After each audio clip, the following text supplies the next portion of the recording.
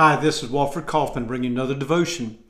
Well, have you ever been in a city or town that you were unfamiliar with and you made a turn and you found out very quickly it was the wrong turn? You found yourself in the poor part of town. At least that's what some people call it, the poor part of town. The streets are not as clean as that other part of town. The houses are not as taken care of, and maybe the stores are kind of dilapidated old buildings and all this. But I want you to look very carefully. Many times when we go through places like that, look, you actually see people walking down the street talking to each other. Yes, talking to the neighbors. Maybe you see families out in the yard playing together. Hard to believe, isn't it? And then you look, some of them are sitting on the front porch, actually communicating. And then if you could look in a window and see, there's families that's actually sitting together having a meal. I mean, that's right. Everybody in the family sitting around the same table having a meal.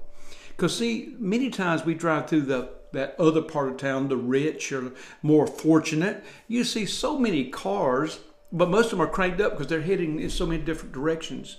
This child has to go and see some friends. This child's going to a swimming lesson. This child is going to some kind of a music concert. I mean, they're going in every direction. The husband's going to play golf, and the wife, she's going to go do yoga with the goats. All kind of different things. We go in so many different directions. You don't see them out in the yard playing together as a family. Sitting on the porch talking. They don't even have a porch. What are you talking about? And then to see them actually have a meal together. No, I got this on the way here. I stopped at this. See, which one was really poor and which one is very rich? Let us be very careful how we judge, because Scripture tells us, this is from James 2, verse 5. And this is very important. Listen to this. Listen, my dear brothers and sisters, has not God chosen those who are poor in the eyes of the world to be rich in faith and to inherit the kingdom He promised those who love Him? So yes, we look at these new cars and new houses and new clothes and all the different things that the rich have, but that's not the ones that God has chosen. God has chosen those who are poor in the eyes of the world. But see, we open up our eyes and look and see those poor people may have a whole lot more blessings. Family together, time together, laughing together.